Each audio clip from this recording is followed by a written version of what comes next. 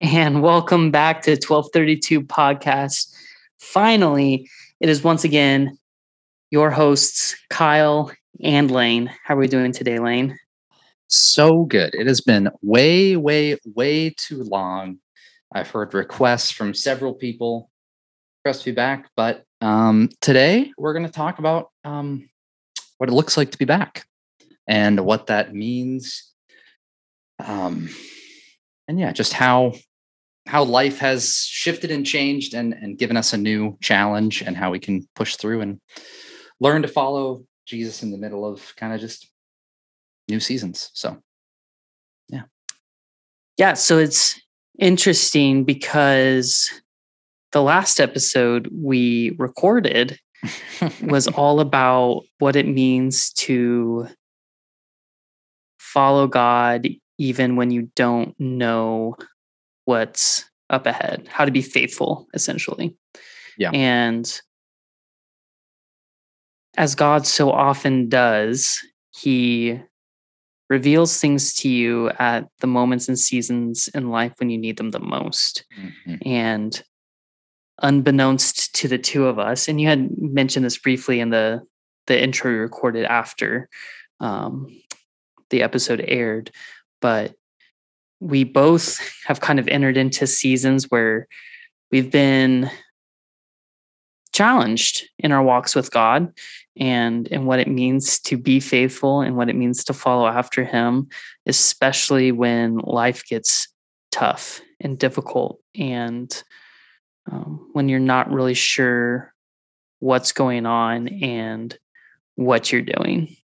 And out of that, we are issuing ourselves a little bit of a challenge as we think about how to follow Jesus in this new season, in this new time, as we have more going on and more to deal with, and life has taken up a new speed, I think, for both of us in two different kind of ways. But we are here today to talk about what carrying our cross looks like in terms of how to live a life following Jesus in the middle of difficult times, in the middle of good times, and battling a concept that I've been seeing a lot of, and I know that Kyle has been seeing a lot of too, of Christian comfort. What that looks like, how we straticize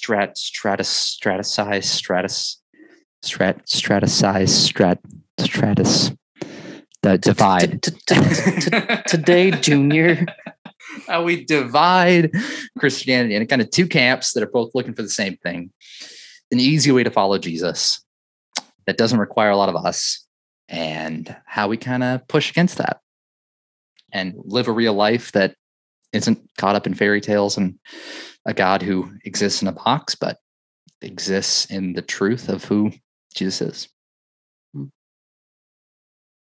Yeah, so this thought, an idea, comes directly out of Matthew 16, starting verse 24. It says, "Then Jesus told his disciples, if anyone would come after me, let him deny himself and take up his cross and follow me.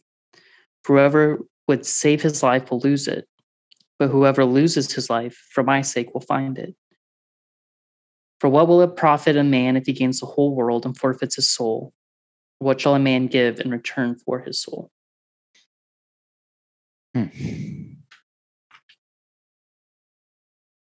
Yeah, so obviously this is one of the more famous passages in Scripture. It's often quoted and taught. Today, Junior.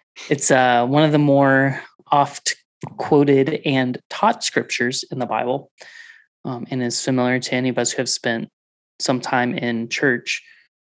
But there is an element of it that I believe we, as humans and as Americans, really struggle with fully grasping. And this idea that, in the words of Jesus, Son of God himself, says that anyone who would come after him, anyone who would choose to follow him, must take up their cross that's what's required of anyone who follows him. And we'll dig into this a little bit deeper. I know, Lane, you have some thoughts on this, but in the cultural context, which we forget about or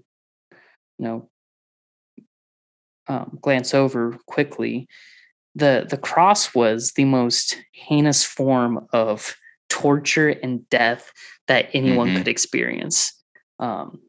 Excruciating, to the point that, I mean, the Romans were messed up to come up with crucifixion. I mean, it was so terrible and so excruciating that Roman citizens were not allowed to be crucified. It was illegal for Roman citizens to be crucified.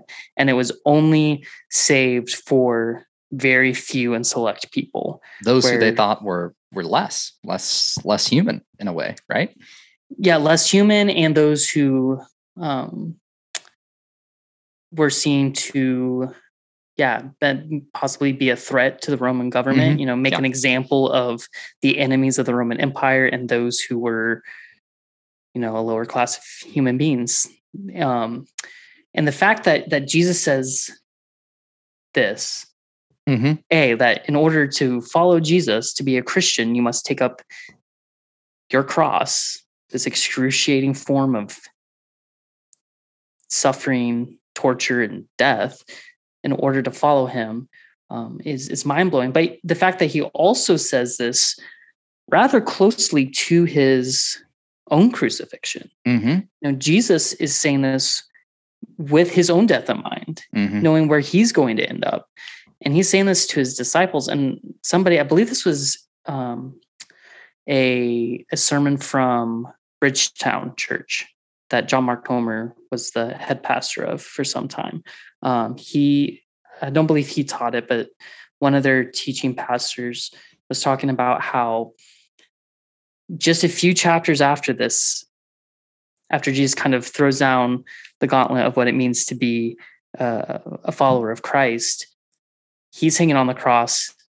And all those disciples, the 12 men who said, Jesus, we're going to follow you to the end of the world. Peter says, no matter what, God, or no matter what, Jesus, I'm not going to deny you. I'm not going to run from you. All of them who said, yeah, we'll take up our cross and follow you, ran away from their cross because they were afraid. They didn't want to be crucified. Yeah, literally ran away. Yeah, literally, yeah. Yeah, hiding in a room, scared of the Roman government, as they probably should have been. Going back to their previous occupations. Yep, back to fishermen because it's over. I mean, they lost in their minds. Their Messiah didn't defeat Rome. He didn't overthrow the government. He didn't do what he was supposed to do. He's done, and so it's done. Right. And so they, terrified, ran back to Galilee and hit the boats. Yeah, and that's just so incredible, and we just don't recognize that enough, that the mark of a Christ follower, the mark of a Christian in the eyes of Jesus in Scripture is not power, it's not influence, it's not possessions, not everything going the way you want it to be. It's the symbol, the mark of a Christian is defeat, is suffering. And that's so countercultural, not just in Jesus' time, but in our time as well. And that's kind of what we want to wrestle with for a little bit tonight is, I mean, I know for me, like I love following Jesus when things are going good. I loved following Jesus when I was in my dream job, and every day I woke up wanting to go to work, and I got to do all sorts of fun things, and I got to hang out with you, Lane, and got to hang out with my future wife, and everything was hunky dory. And I love following Jesus when it means going to new and exciting places, moving across the countries, anything is possible. Yeah. I love following Jesus when my marriage is going great and we're clicking and we're on the same page. I love following Jesus then. But when, I get a job rejection, when I don't know what's next, when I don't feel like following Jesus, when life is hard, when things aren't clicking, when it's just a grind, I don't want to follow Jesus. And those things are rather menial in the grand scope of things, but like, I don't want to pick up my cross then because there's nothing in it for me. Yeah. And I think that's so true. I think that's a huge amount of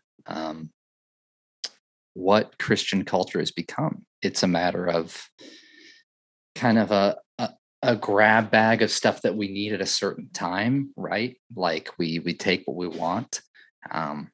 We take the cross necklace when it's convenient and makes people think that we're good people, but don't think about what taking the cross means when it means that Jesus is calling us to suffer, die, sacrifice. And one thing that I've been thinking about a ton lately, and I'm sure we'll talk about this more, is what does it mean as a Christian in today's world, where there is a lot of stuff that we don't necessarily agree with all the time, a lot of us, and we don't think is necessarily right. But seeing that, saying, what would Jesus do in this situation? And I'm sure there's a ton flowing through your head of things that you would disagree with that are happening in your world. People that you think are on the wrong side, from both camps of our culture.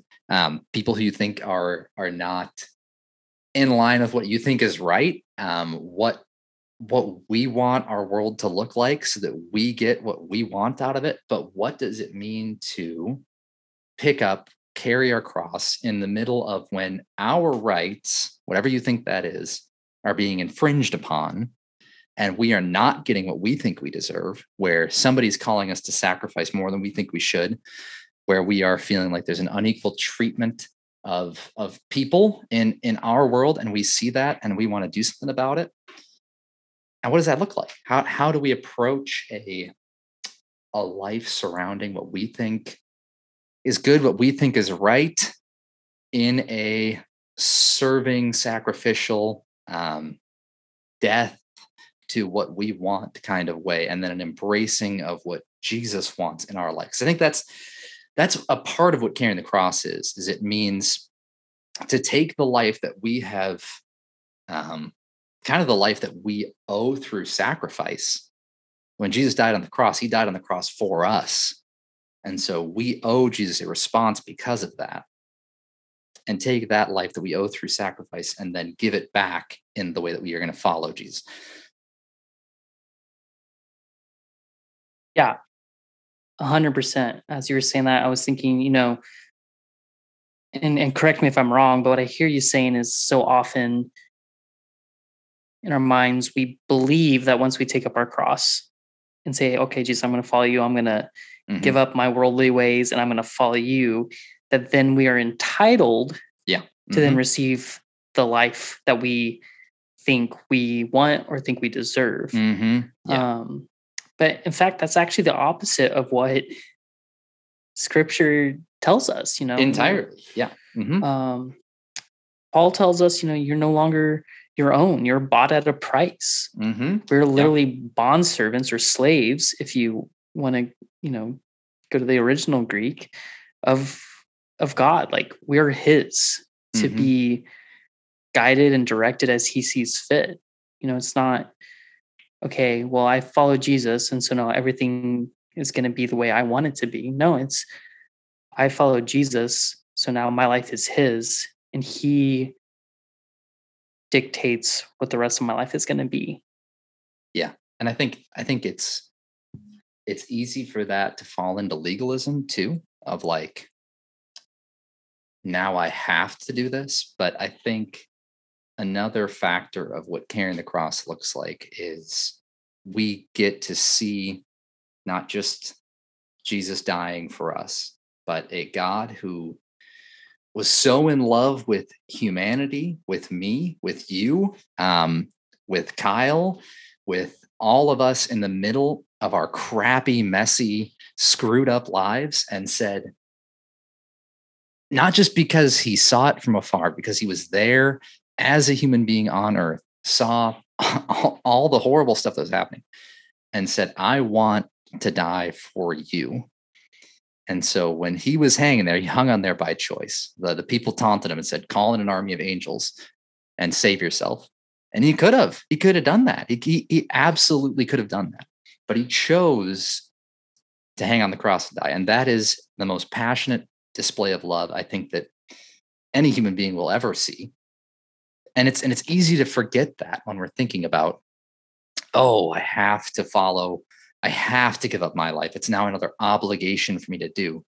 I think of Dietrich Bonhoeffer's Cost of Discipleship in this, and how he talks about how the Christian following Jesus is an obligation to give up ourselves because we've seen just how good, how worthy of glory our God is. We talked about this with a couple kids tonight, actually, right before recording this, of how what glorifying God looks like, and it isn't out of need to, have to. It should be, and if done right, is out of want to, and sometimes a little bit out of have to. Yeah, well, almost, and if we rightly see who God is, yeah, and we truly recognize what he has done for us, not just through the person of Jesus Christ, through sending his son, but even if he hadn't sent Jesus, when we rightly see who he is, we have to, because there is no other response. Yeah. But yeah, and I think that's, so there is an element of taking up our cross where it is, okay, I'm dying to myself, I'm suffering, I'm willing to go to death for Jesus, no matter what it costs. Yeah, I'm going to follow Jesus. But another element where we see the love of Jesus on the cross, and in following Jesus, we are then compelled and driven to emulate that love as well. And love not just towards Jesus, but emulate the love that Jesus has shown towards us through his death. And so the temptation, again, is to turn this and make it all about us. Yeah, totally. You make it say, oh, well, I've taken up my cross. I've suffered for Jesus. Look how much I've suffered for him. Look how much I've sacrificed for him. And it really, it just becomes about us again. But the point of taking up our cross is we get nothing out of it, but others get everything out of it. Yeah. And I think there's a suffering that is pointless when it's meant to exalt the one suffering. But the suffering that God calls us to is that which denies ourselves what we want or may or may not deserve in order to bless and serve and love others and ultimately glorify God. Yeah. What Jesus did, right? Yeah. We're called to be like Jesus, to be little Jesuses, which is what Christian means. Yeah. Little Christ. Nice. And I think, like you're saying, it's easy to choose to say, okay, good. Now Jesus did all this for me. My ticket's punched. And now I'm ready to fly through those pearly gates when I die. Mission accomplished. Life is good. I'm going to ride this wave until I get there. And then our whole focus becomes on what is to come and not on the life that we're living here. And I love what you said. And I might have misheard it, but I'm going to say it anyway, of how when we see what Jesus did for others, it makes us be compelled to do for others. And so it takes the focus on what does my life look like for me, and it pushes us out into the world and out into the people who are lost and who are not in relationship with Jesus, and might even be in or just suffering, and pushes us to love. And that's the end game, I think. And I think, Jesus said, what greater love does anybody have than this, but to die for one's, lay down his life for a brother. And so that's the goal, right? Yeah. I think that's where, at least for me personally, I get convicted when, life isn't going the way I want it to be, when I'm not where I am trying to get or where I thought I was going to be. The focus is all on me. Oh my God, this isn't what I wanted. This isn't what I signed up for. This isn't who I thought I was going to be. This isn't what I thought I was going to be doing. And instead of, but what following Jesus and taking up our cross daily forces us to do and rightly seen is every day I wake up and say, in the world and the life that I am living right now today, how am I able to sacrifice myself for others and bring glory to Jesus? It's not about, okay, God, how can I do great and wonderful and big things for you? Sometimes following Jesus means doing big things and wonderful things for him. But that's the wrong question. It's not, okay, God, what do you want me to do today? Okay, God, what do you have in store for me? Okay, God, what world-changing event do you want me to start today? No, it's okay, God, open up my eyes to see how I can lay myself down so that others may be elevated. And in so doing, may you be glorified. Yeah. Yeah, I think that's really, really good. Yeah. Yeah, I agree. I totally agree. I think what becomes all too common is, God, what can you do for me? I've checked the boxes. I've done the stuff. I've followed you. What's next? I think of the rich young ruler in this instance, and how he came to Jesus, and Jesus asked him, "Have you murdered? Have you cheated? Have you lied? Have you stolen?" And the guy was like, "I've done all these things." He lists, I think, 8 of the 10 commandments to this guy, and the guy's like, "All the things that you've said I've done." But what the guy misses is, do you have any gods before me? Do you honor the ability to rest? Do you honor me before others? And I think that's kind of a mentality that's easy to slip into, kind of in the middle of this, of, okay, I'm carrying my cross, I'm sacrificing for other people, but where's where's my good? Where's my glory in the middle of this? Where do I pick up from the mess? And I'm not saying that life following Jesus is all going to be garbage. I mean, I don't think it all is. There are seasons, we've both experienced them, where life is garbage and it feels like it's a drag. And we talked about this in the last episode. If you haven't heard it, go listen to it. It's all in there.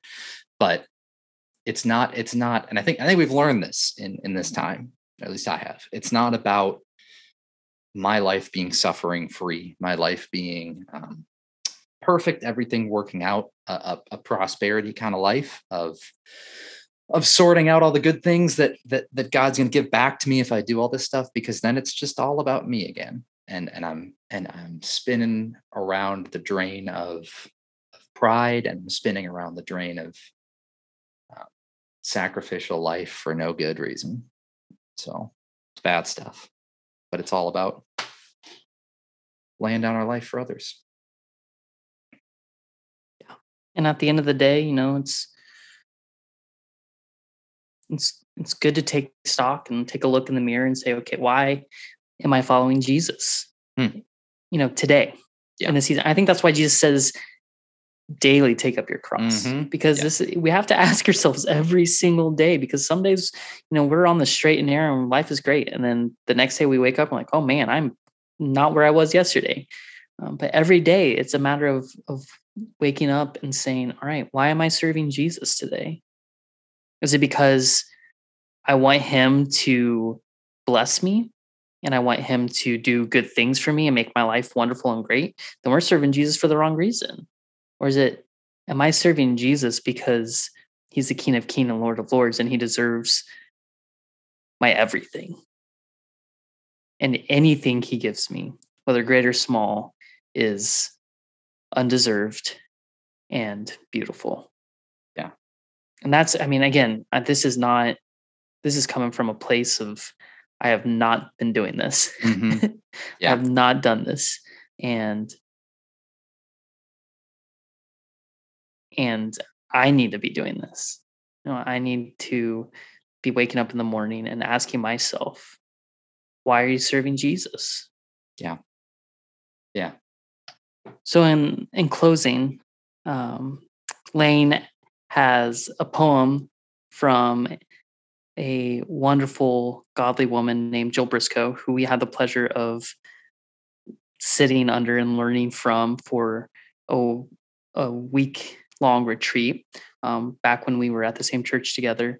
And she has a poem that actually speaks exactly to this idea in this verse. And so in closing this out, Lane is going to read her poem called All the Way Home.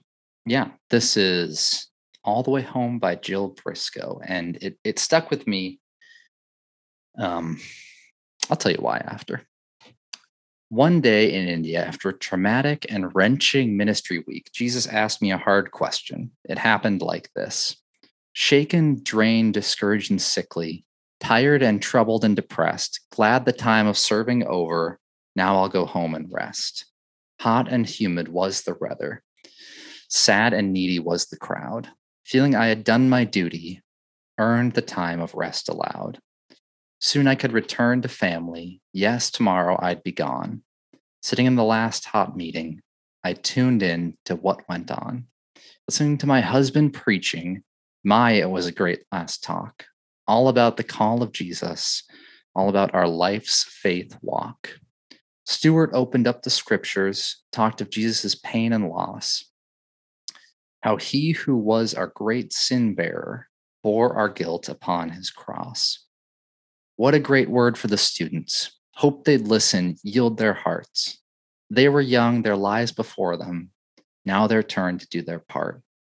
Time for prayers of dedication. I was tired so late at night. Shut my eyes and wished it over when a picture sprang to sight. Saw a cross alone, discarded, lain at rest against a wall. Who'd lain down such holy symbol, who'd abandoned life's faith call. Then a voice so dear, familiar, asked a question, pierced me through. Who is it that you're expecting? Carry it home for you. How could I lay down that crossbeam? How to think that no one saw? Who did I expect to lift it, carry it to heaven's door? Jesus, Jesus, please forgive me. Carried thou your cross for me, all the way to hell to save us.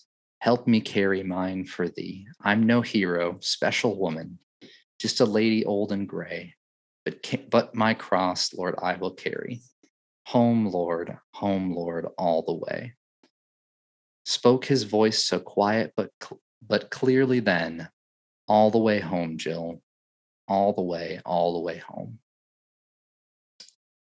And I think it stuck with me because I think in carrying our cross, it doesn't mean that we'll never lay it down and never step away and never slip, never fall back. But it means being in tune with Jesus and in tune with what he wants and picking it up and carrying it. And it might not look pretty.